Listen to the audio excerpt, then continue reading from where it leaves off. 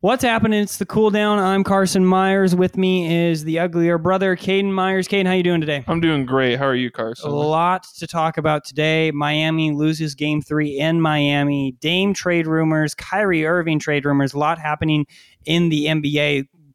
PGA Golf all of a sudden unifying with Live Golf. What the heck? Oregon State baseball drops their season to LSU in a tough one. Mariners not having a great season, 30-31 on the season, 4-6 in their last 10. And then tonight, just now, Stanley Cup, Knights up 2-1. Florida Panthers finally pick up a game. Let's get right into it.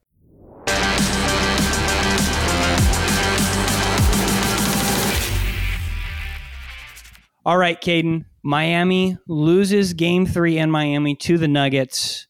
Tell me your initial thoughts about that. My initial thoughts are that the Nuggets are so much bigger than the Heat. Right. On top of the issue the Heat have had that has been well addressed by the entire basketball media world, that the Heat very rarely put players on the floor that are taller than 6'9". That bore itself out in the box score with the Nuggets picking up 25 more rebounds than the Heat. And frankly, if you watch the highlights for that game, I could not blame you for thinking that it was about 55 more rebounds than the Heat. I mean, credit to Miami. They never give up, first off. No. Right, but it's been tough all series. And you saw it a little bit in the Celtics series when Al Horford was on the floor, even against Bam and even Robert Williams. Absolutely. They were offensively killing the Heat on the boards.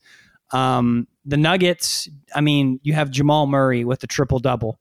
And then you have both Jamal Murray and Nikola Jokic pick up a 30-point triple-double. Nikola Jokic, first 30-point, 20-rebound, 10-assist triple-double in NBA Finals history. Absolutely ridiculous. Both of them are playing like stars on the biggest stage in their first ever trip to the finals. Yeah. And it's really nice to see, especially from a guy like Jamal Murray, who... And Michael Malone told the story just a couple of days ago about how he was worried he was going to get traded after he tore his ACL a couple of years ago. And, you know, Coach Malone was like, absolutely not. You're our guy. It's so great to see him years later back with his guy, Nikola Jokic, playing great on the biggest stage. And he has been arguably one of the best players for the Nuggets. I mean, obviously, Nikola Jokic is an easy choice. But, again, I don't know if Nikola is where he is without Jamal. Canadian and Serbian basketball players are just built different, Carson. That is true. So problem with Miami, they shot 31% from the floor. They only hit 7 threes in the first 3 quarters.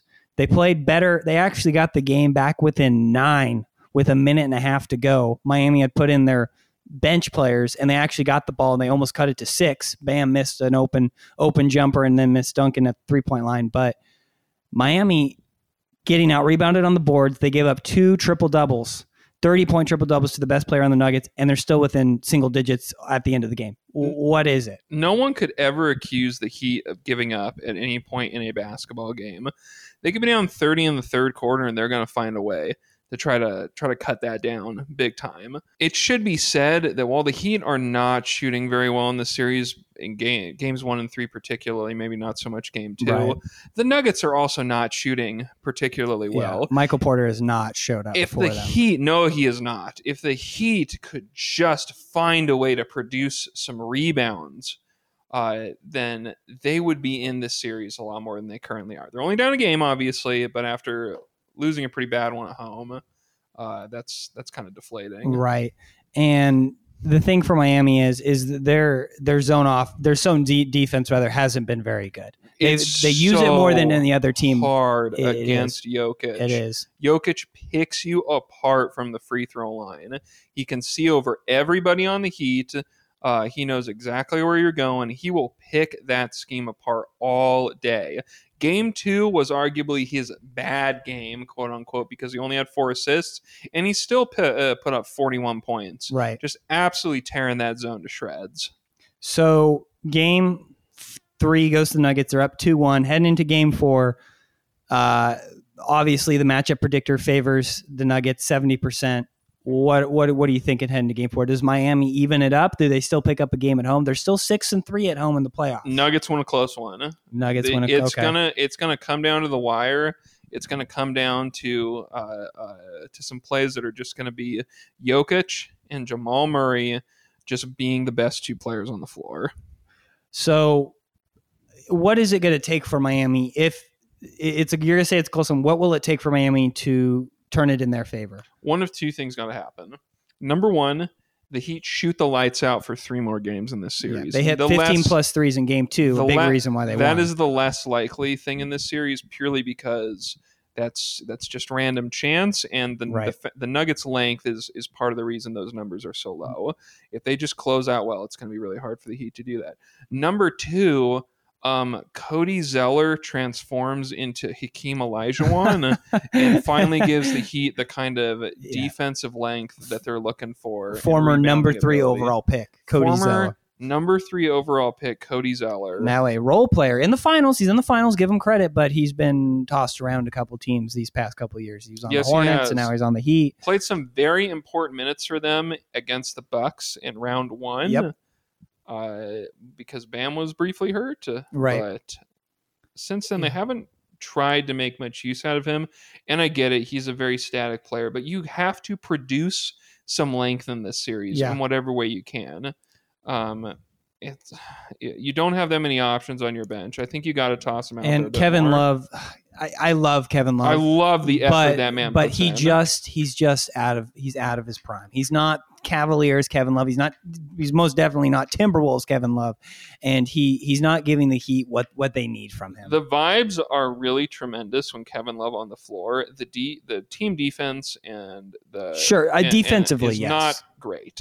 Well, I guess one thing I give him credit to, significantly worse. It does. He can't jump. He can't. He's old and he can't jump, but he does. I give him credit. He is willing to take a charge more than any other guy on the court. Absolutely. And he'll have a couple possessions defensively that'll help him. But offensively, that gets me is he's not shooting the ball well from the three-point line. He was 2 for 5 in game 3. And a lot of the threes he took were just bad shots that gave the Nuggets runouts and open baskets. Do you play Kevin Love in game 4? Because he started game 3.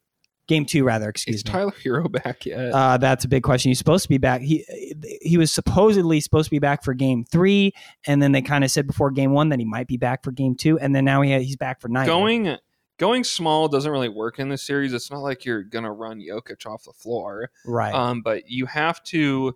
If you can't produce rebounds, you have to produce shooting. So if Tyler Hero can go, no Kevin Love in the starting lineup, right? Just try to shoot and just know that you're not going to get many rebounds. Okay. Las Vegas time, Caden. All right. Over-under is 210.5.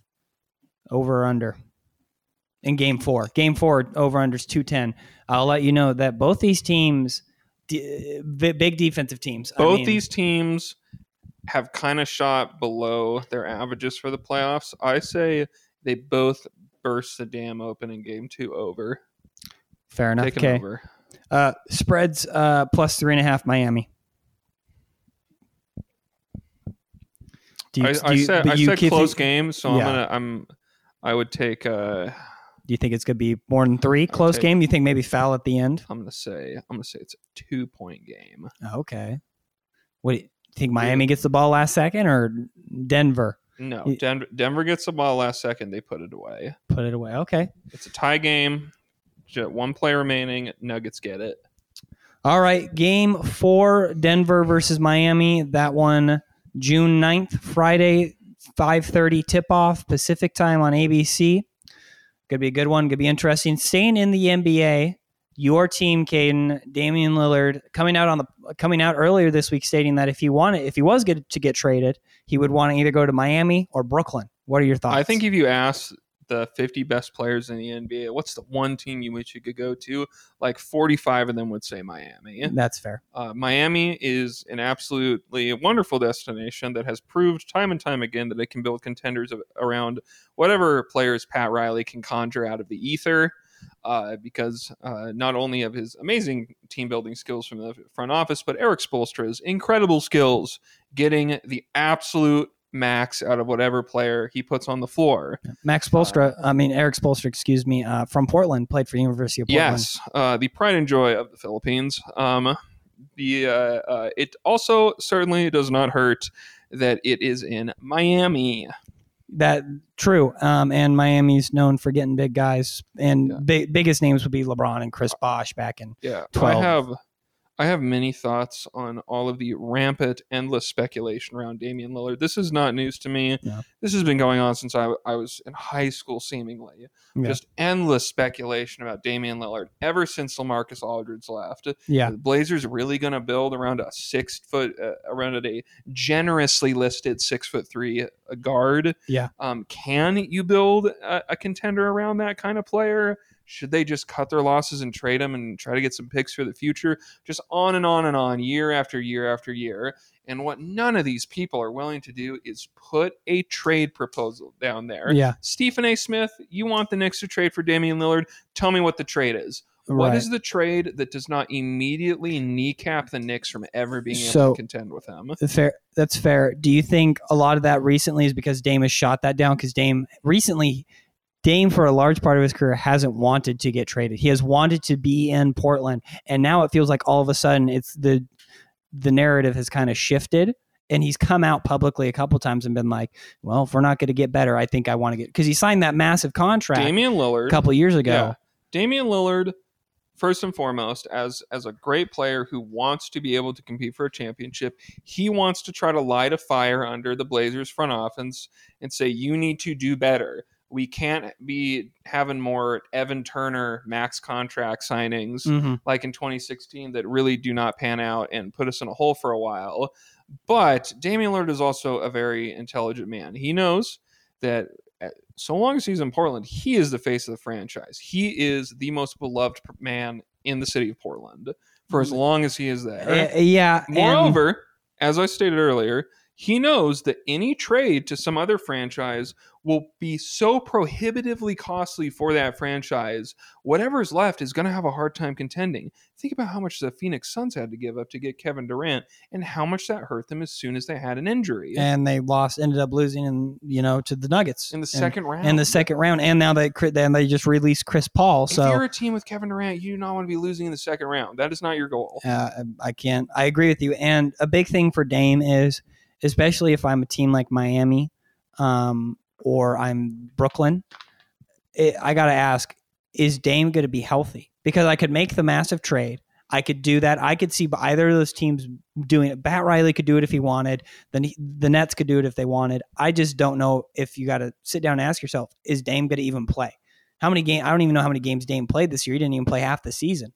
And he's had injuries this past couple of years, and Portland has gotten worse and worse. These last 2 years, Dame had some quote-unquote injuries towards the end of the season where the front office had clearly made the decision that we want a better draft pick. Dame, you are injured right now, and enjoy your early vacation. Yeah, it's tough to see that. Please take one for the franchise. It's tough to see that from a guy like Damian Lillard.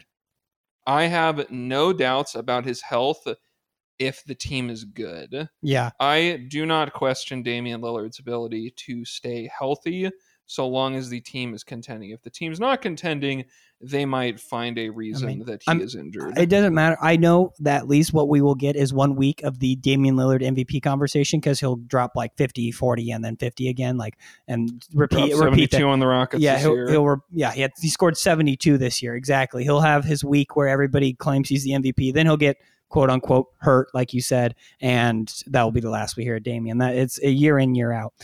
So my next question, staying on the Blazers, is if you're the Blazers, do you keep Dame and you have the 3rd overall pick? Scoot Henderson is sitting there because reportedly the Hornets are going to go for Brandon Miller out of Alabama.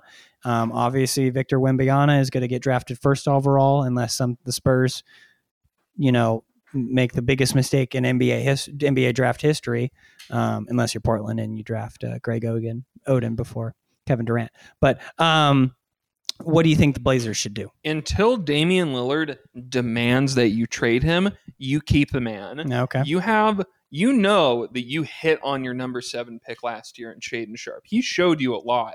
This season. He showed you he's got skills. And Anthony Simons has also taken great leaps. Anthony Simons is taking some steps. You have the number 3 pick. You have a good young player. You have a couple really good young players, and you have Damian Lillard. Right. Until the best player on your team demands to leave, you use that number 3 pick and you keep Damian Lillard and you go for it with what you have. If Damian Lillard demands out, then he demands out. You get the best deal you can. You probably pick up a boatload of draft picks. Right. And there's no shame in that. You certainly gave it more than a decade of good tries. Yeah.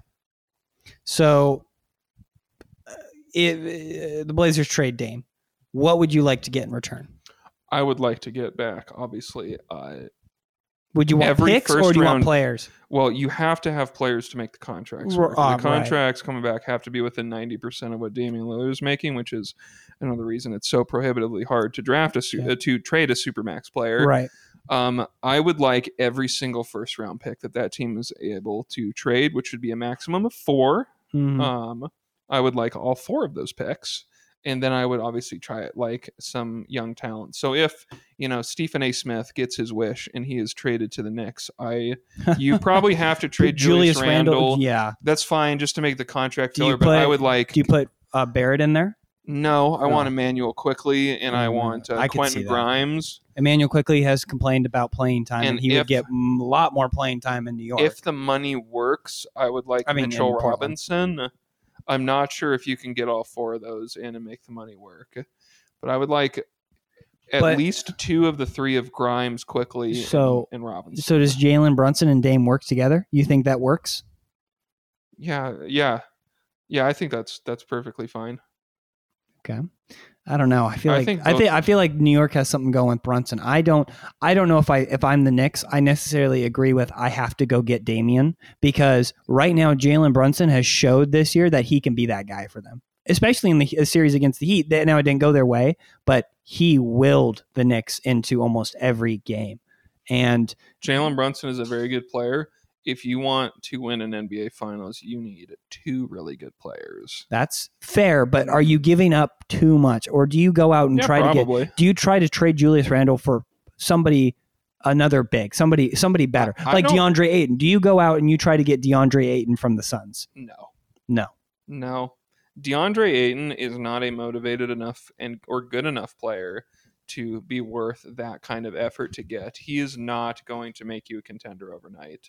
Okay. He's simply not that good a player, and he just doesn't have that dog in him, frankly. I don't really think that trading for Damian Lillard is the solution to any NBA team's problems. Yeah. What you have to give up is so much. You have to give up basically $60 million worth of roster to get that man and a bunch of picks. Are you sure you want to do that for a 6'3" guard? Yeah. All right. So staying on some trade rumors, basically Blazers are in a really good position, but they also could be in a really bad position depending on what they do. I mean, that's the overall synopsis, and I guess only time will tell what they decide to do. I don't really have a lot of faith in the Portland Blazers organization, Portland Trailblazers organization, because of their past history. Caden, you might disagree with that. I've said it once. I've said it a million times. The Trailblazers are going to win the championship. This coming year.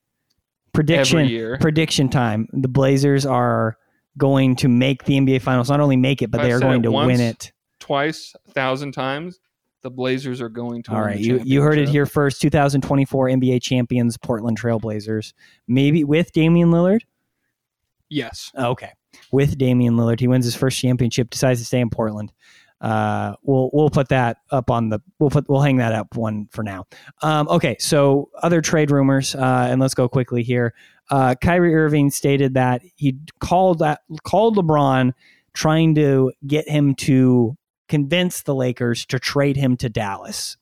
Remind you that Kyrie Irving is not under contract in Dallas. Kyrie Irving is an unrestricted free agent. He's not even on a team right now. And he's trying to get LeBron to come to Dallas, who is still on contract in LA. So my question is Kyrie just being Kyrie, or is he trying to get a supermax from the Mavs? What is Kyrie trying to do? I'm going to blow your mind here. Okay. LeBron is so smart. He's able to exert pressure on the Lakers front office and make it seem like Kyrie Irving is the one that's doing it. Oh, okay. he, like you said, Kyrie Irving has no power to determine what the Mavericks actually do. And if anything, LeBron probably has more power to make the Lakers trade for Kyrie Irving. I see that much. I couldn't imagine. It doesn't make sense for LeBron to leave LA. His kid's going to USC. Bronny's going to USC. His kid's playing at Sierra Canyon, in LA, and he's going to be a star player for them as well. I don't get why he would leave all the way to Texas and be farther away from his family, especially with LeBron being such a big family guy. I kind of agree with you on your point there that the Lakers they're putting pressure on the Lakers to try to trade for Kyrie. And I don't know if I think that's the best thing for the Lakers. I don't know if I want to give up some of the pieces you have for a guy like Kyrie, who has been a real problem in the NBA. He didn't really work out in Dallas.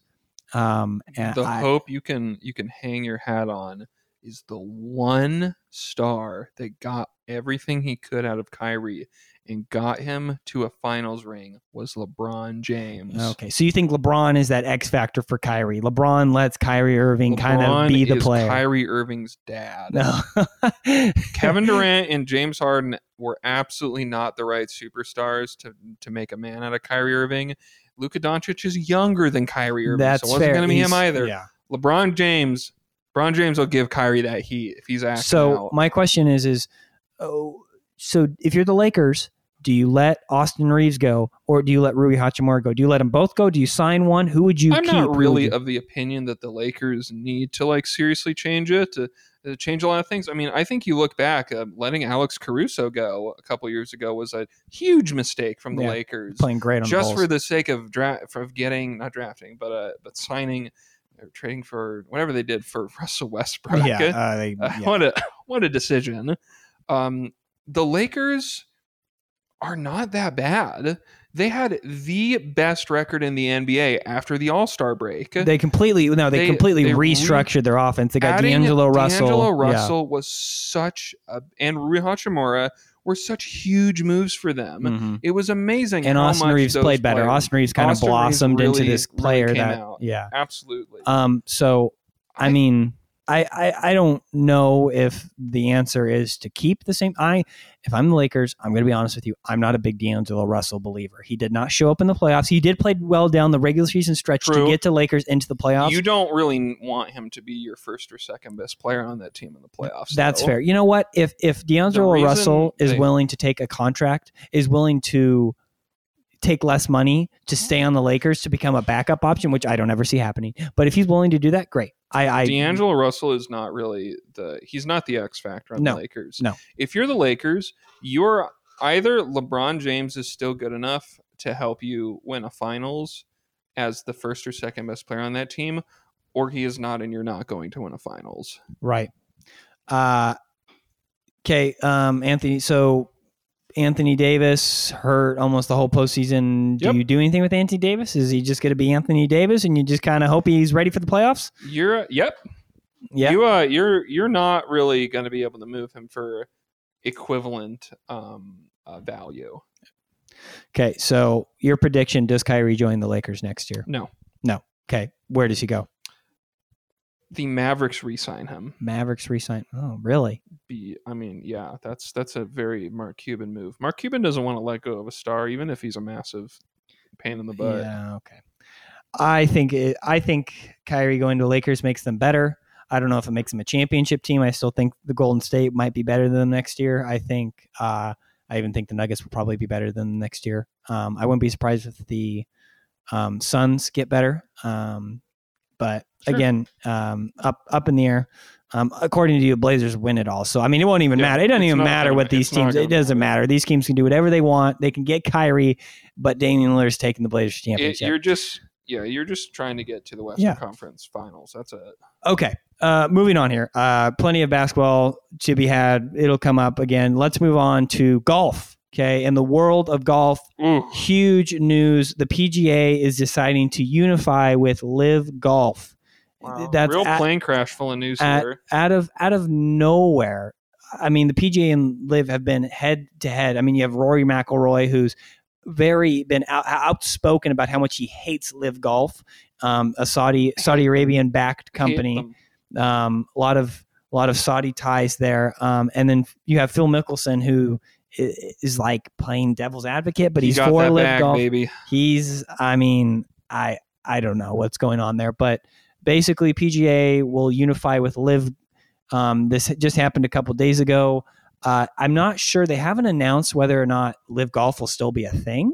Actually, I've been okay. Has there been? My sources have confirmed to me. That your sources, that the Live Tour will continue. Really, their viewership and their advertising deals have not been very good. No, they've been terrible. Their view because they haven't really struck a TV deal yet. I mean, they don't have any they don't have a Fox or an ABC to host the Masters. Their PR department is either non-existent or very bad, which is another reason why this merger is so bewildering. Yeah. And here's a funny story about this, and something about their viewership. So I have a buddy, and he'll remain nameless for privacy reasons, who worked for Live Golf for a little bit, being a kind of their video archive guy. And he worked a couple tournaments for them. Yeah, he worked a couple tournaments for them.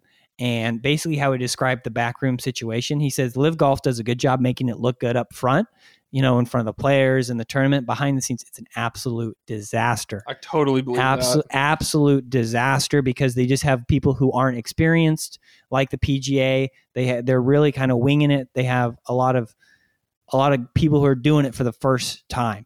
And so he goes, they gave me after the tournament, and they had a tournament in Oregon. He goes, they gave me 2 briefcases with all the video from the tournament. That was all. He said, this is all the video they have. This is the first one, and this is the backup. I have all of it. They just gave this to a kid, college day kid, same age as you and me, right? And they just gave it to him in his hotel room. He has all this stuff, all this archive video that if it's lost, it's gone. And it's just crazy to me that, it's really unorganized behind the scenes. They haven't really. If you know anything about the last 50 years of Saudi Arabian political history, it is a wonder that country has not collapsed in on itself from pure incompetence. So you and me were talking a little bit earlier about. And it got a little political here. There was a statement released by the 9/11 Foundation that was. They kind of said. Long story short, that they're disappointed in what the PGA did. Yes. Can you kind of shine some light on why part of this? Yeah. Why is that? Why are they making a statement? Why is the 9/11 Foundation making a statement? Part of this is the PGA Tour's fault. When Live was first announced last year, and this feud between the two sides began, the PGA commissioner, whose name escapes me, was the one to start talking all kinds of trash concerning the Saudi money that was funding the Live Tour. And he said things like, these players that sign with Live need to ask themselves, have you ever had to apologize for being part of the PGA Tour? And the organization pointed to things like the 9/11 victims organizations and their distrust generally of all things connected to the Saudi government, because while the Saudi Arabian government is nominally an ally of the United States and nominally allied to the United States in combating global terrorism, Saudi Arabia's royal family, the Al Saud house, has a number of startling connections, financially and otherwise, to global terrorist organizations like Al Qaeda that carried out the 9/11 attacks. On top of most of the jihadists in Al Qaeda that carried out the attack being from Saudi Arabia, so that is anything connected to the Saudi Arabian royal house. Not just because of 9/11, but also because they have a tendency to cut the heads off political activists in their country. Or so it's a lot of murder journalists, all that stuff. So I want to correct myself, by the way. It was the 9/11 Families United Foundation. Okay. So and their direct quote was at the beginning. It's a lengthy one. So I'll just kind of the first 2 lines were the 9/11 Families United Foundation is shocked and deeply offended by the newly announced merger between the PGA Tour and Live Golf League that is bankrolled by billions of sports washing money from the Kingdom of Saudi Arabia. That was kind of the first opening line. They go on to say Saudi operatives, played a role in the 9/11 terrorist attacks, and now it is bankrolling all of professional golf. And I mean, like you said, there's a little bit of truth behind that. I mean, it's a lot of Saudi-backed money. I mean, we saw that Live Golf offered Tiger Woods $800 million to leave the PGA income. So my second one here, and I'll speak a little more about this, is if you're in the PGA and you're Tiger Woods, ethically, I don't blame him for not doing it if that was his choice. If it was all money-wise, you're an absolute idiot if you didn't leave for Live Golf. Right? If I'm a PGA athlete, I am really upset that PGA did this. Out in the cold. These guys like Phil Mickelson and Brooks Koepka, Bryson DeChambeau made bank for what, 15 months of work, not even 2 years. Yep. A couple months, 15 months. They didn't even play as many tournaments as they would in the PGA. You have to take crap on social media and on Sports Center. And you're making hundreds of millions, way more than you would playing in the PGA. You can wipe your tears with $100 bills. Yeah, and they're set for life. Yep. But guys in the PGA like Tiger Woods, you better be demanding some commemorative bone saws. Yeah. So, I mean, if the choice, and Rory McIlroy kind of said this, he calls himself the sacrificial lamb for PGA because he was so outspoken. He was so vocal about how much he hated Live and the money behind it. His choice was more ethical, but again, I'm thinking, oh my gosh, 15 months of work, then I would have made. PGA player got tossed straight under the bus here. Yeah, and especially Rory McIlroy, and I do feel bad for him because, you know, he was kind of the guy out there in front, kind of speaking for PGA, and they just, all of a sudden, they didn't even tell him. The players, Rory said that he found out just like we did on Sports Center, like the news, like the PGA didn't.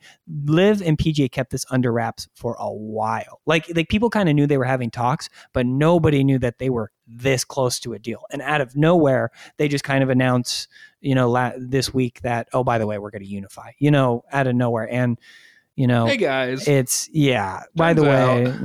And so the next question is, Saudi's got a lot of money, and it's going to be interesting to see if these guys, like Phil Mickelson's contract stays. Like it has to. Like you can't just get rid of these contracts. Like how are they going to figure that out? Does Phil Mickelson now he played at the Masters, so he has played in PGA, and so have a lot of other guys. A lot of guys are doing still PGA Live stuff, but it's like, does their contract stay? How does this going to work? What do they mean by unifying? Again, I think what they're doing here, from what I understand, is that there's going to be this other tour where both the PGA and the Live come together and host a new series of tournaments with probably some really big purses. Oh, yep. But the Live Tour and the PGA Tour will both still operate on their own. So it solves nothing.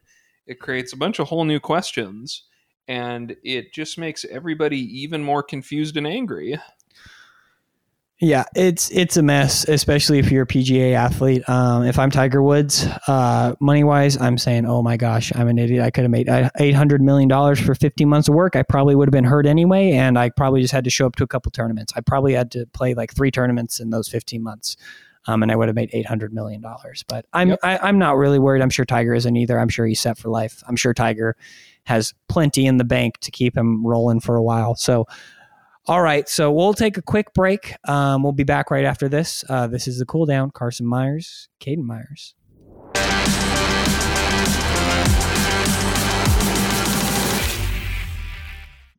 Welcome back. It's the Cooldown. I'm Carson Myers. With me is Caden Myers, the uglier brother. That's me. Yep. Moving on here. Let's go baseball. All right. So the Mariners are 30-31 on the season. They sit at third in the AL West. Fourth in the AL West at 30-31. They're 4-6 in their last 10 games, and I'm sure it's a really, really competitive team that's behind them. So you would think. So they're only in front of the Oakland A's, who have one of the worst records in MLB history They through got that 60 really games. smart Moneyball guy, right? They're a good team. That guy's buying our tickets this summer, so you keep your mouth shut. All right, you be nice to him. All right. So sorry, Bill, your team sucks. Yeah, it does. It's terrible. Mariners, focusing on the Mariners. Julio Rodriguez, the stud for the Mariners, just signed a mega contract over the summer, over the offseason. He's not playing well. He's not batting what he should for the Mariners. Eugenio Suarez is not batting what he should be for the Mariners. I mean, you don't expect him, Suarez, to bat 300, but you do want him to hit home runs, and he's only hit 6 this season. The Mariners went out, and they also got Teoscar Hernandez from the Blue Jays. He's had some moments for the Mariners, still hasn't done what they wanted him to do. The only positive there really has been for the Mariners this season has been their pitching. Young guys like Gilbert, Castillo, George Kirby, and then Ben Miller, who has been a stud for the Mariners so far, getting called up just a couple weeks ago. So, Caden, my question is why are the Mariners so bad? The bats aren't hitting the gosh dang ball. Yeah. Part of this may be that we might talk about this in a minute. I would really like them to wind up as buyers for some bats at the trade deadline. Mm-hmm. It's a lot to ask for from a program like the Mariners. Yeah, part of this is just they were competitive for so much last season. A lot of players on the Mariners weren't used to that. And then a whole bunch of them played in the World Baseball Classic. I mean, Ty France batting 272 on the year. I mean, that's their highest batting average. That's their highest batting average is Ty France at 272. I mean, and you guys got like Julio Rodriguez, 246. Jared Kelenic, who had a really credit to Jared Kelenic, had a great start to the year. He has 10 home runs on the year. He's batting 269, but he has seriously fallen off the past couple months. JP Crawford is not where you'd want him to be. It seems like a lot of guys are just falling short of the mark. Yes, that almost every single bat in that lineup is underperforming relative to what the expectation is for them. Julio in particular, though, he's starting to pick it up. I mean, nobody expected Teoscar Hernandez to, like you said, be hitting 300 with 40 home runs on the year. But they were going to hope that he was going to drag the average up maybe a little bit, since their problem is overall the batting average. Cal Raleigh's not been great. No, he only has he has 8 home runs on the year, but he's batting 216, and his on base percentage is 293. And I don't know if he's slugging 411, so it's not terrible, but it's not the Cal Raleigh of last year. No. I don't have a great explanation for this other than the whole team is playing like doo-doo. Yeah. Not the pitching staff. Pitching staff's still chugging right along. They actually have fourth lowest ERA in the league, the Mariners, and they still have. As a longtime Mariners fan, that sounds about right. I mean, they've always been pretty solid in pitching. I mean, you guys. The Mariners are cursed to waste the best years of their pitchers' lives. Rest in peace, Felix Hernandez. They have Luis Castillo, who's 2.55 ERA on the year, one of the best in MLB. He has 82 strikeouts. George Kirby, 5 wins on the year. I think wins and losses are an overrated stat when it comes to pitching. Definitely. Which is why the leading win total is George Kirby. See Hernandez Felix. George Kirby has 61 strikeouts. He has a 3.5 ERA, and he's 5-5 on the year. I think George Kirby's had some bad moments, but he shouldn't be 5-5. He should. The couple of those losses have been really bad because the Mariners just haven't been able to score. Logan Gilbert, 3.8 ERA on the year. He's 4-3. I mean, that's your big three right there: is George Kirby, Logan Gilbert, Luis Castillo, and then Bryce Miller. Excuse me, I said Ben Miller. That's for the Dodgers. Bryce Miller has had some. I never would have known. Yeah, he had some really good starts. First off, I mean, his first start was against the A's, so I don't know if you want to count that. I don't know if that's actually a team that start should count. Real professional. I don't. That's a real. I don't know. They bring relegation into the major leagues. Yeah, the Athletics are still a professional baseball team. Bring in the Portland Pickles, and they could replace the A's and might have the same record. The Hillsboro Hops would make an excellent addition. The Hillsboro Hops. Savannah Bananas. Bryce Miller is 4.46 ERA on the year. One thing though is the pitching staff for the Mariners has given up a lot of home runs. I mean, Yeah. you have over 20 home runs given up by just Luis Castillo, Logan Gilbert, and George Kirby combined. So, I mean, it's going to happen. When you're throwing heaters, that's just the risk you take. I guess I can't disagree with that. If the Mariners' batting average was, 0.03 or 0.30, higher, that wouldn't be that much of a problem. So, past couple series for the Mariners, they lose the first two at home to New York on the 29th and 30th of May. They get absolutely swarmed by the Yankees. Yeah. The combined score between the first two games was 20-6 in favor of the Yankees. That was a run differential. Is that bad? I mean, in football, maybe not. In baseball, absolutely. Then they actually beat the Yankees in 10 in the final game of the series, 1-0. And then they go and get swept by the Rangers. Final two games of the Rangers series, they lose 16-6 and 12-3. So now all of a sudden, is that bad? That is not good. Miller took the loss there, and the 12-3 loss, and then Wu 16-6. Some guy they just called up and did not meet standards for his first start in the major leagues. This is so reminiscent of last year, where they were so mediocre for most of the year, and then just turned it on starting in July. The question is the weather has been warm. It's warming up. That's such an excuse that people use for the summer. Oh, it's warming up. They're going to hit better. Are the Mariners actually going to hit better? Are the Mariners going to do what they always do? Are they going to? Are they just going to squeak into the playoffs? They might win it. I mean, like they did last year. They squeak into the playoffs. They kill it in Canada. They beat the Blue Jays, and then they just get their ass kicked by the Astros. Do the Mariners just play better? I mean, the problem is, I think so. They can't play this bad forever. So So they actually have a really good opportunity coming up. They split with the Padres on the 6th and 7th. They just lost the Padres 10-3. So they've given up a lot of runs. They've given up over 70 runs dating back to May 30th. 9 days ago. 9 days ago. And within the span of 9 days, they have given up over 70 runs. That's a lot. Ouch. Yeah. But coming up, they have a 3-game series with Los Angeles starting Friday. Then they go play Miami, 3-game series at Miami home. They're in Seattle. And then they have Chicago White Sox at home as well. So, what? Credit to I'm not saying anything against the Yankees or the Rangers or the Padres. Those are 3 teams that in reality, they should beat they should beat the Mariners. Here's the thing. We've talked a lot of trash about the Mariners so far. They're 1 game under 500. Their pitching has kept them in this. Yeah. If you're 1 game under 500, 61 games in the year. They have in the past 10 days, but 2/3. Wait. Yeah. You're only 1/3 of the way into. You're right. barely over 1/3 of the way into the season. Right. There's so many more games to play, and after how badly they've played, you'd think their record would be a lot worse, honestly. Yeah. Okay. So I think that this is a 9-game stretch. You play at Los Angeles, and then you have 6 straight at home before you have to go play the Yankees in New York.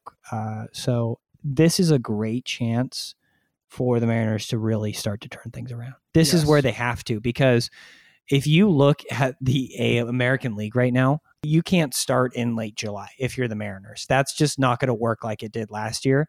What's the wild card looking like right now? So the wild card, you have the Orioles, 38-24.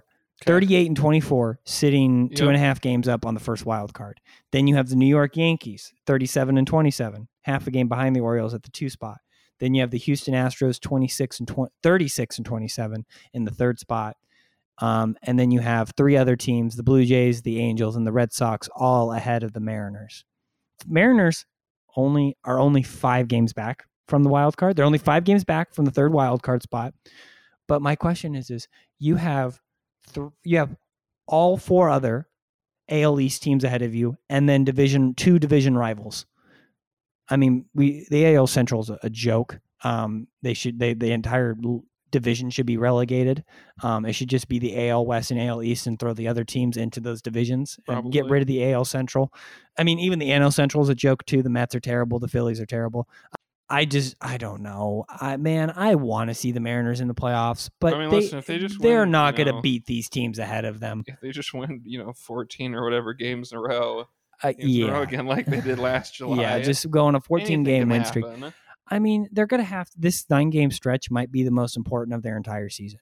If they can pick up 7 or 8, I mean, that would be huge for them. That would completely turn around the momentum they're facing heading into New York. Definitely. I will never say that things are over until I see the trade deadline. Yeah. And what happens there? They should be buyers. Are they going to be? Are they going to be? Are the Mariners going to be buyers? This has to be the time. You've got the pieces. They're underperforming on when it comes to batting, but that you have a roster that is just a few bats away. Yeah. All right. Well, that'll do it for this edition of the Cooldown. Caden, thanks for joining me. We will be back next week for some more sports news. There's always something in the world of sports. Until then, take it easy.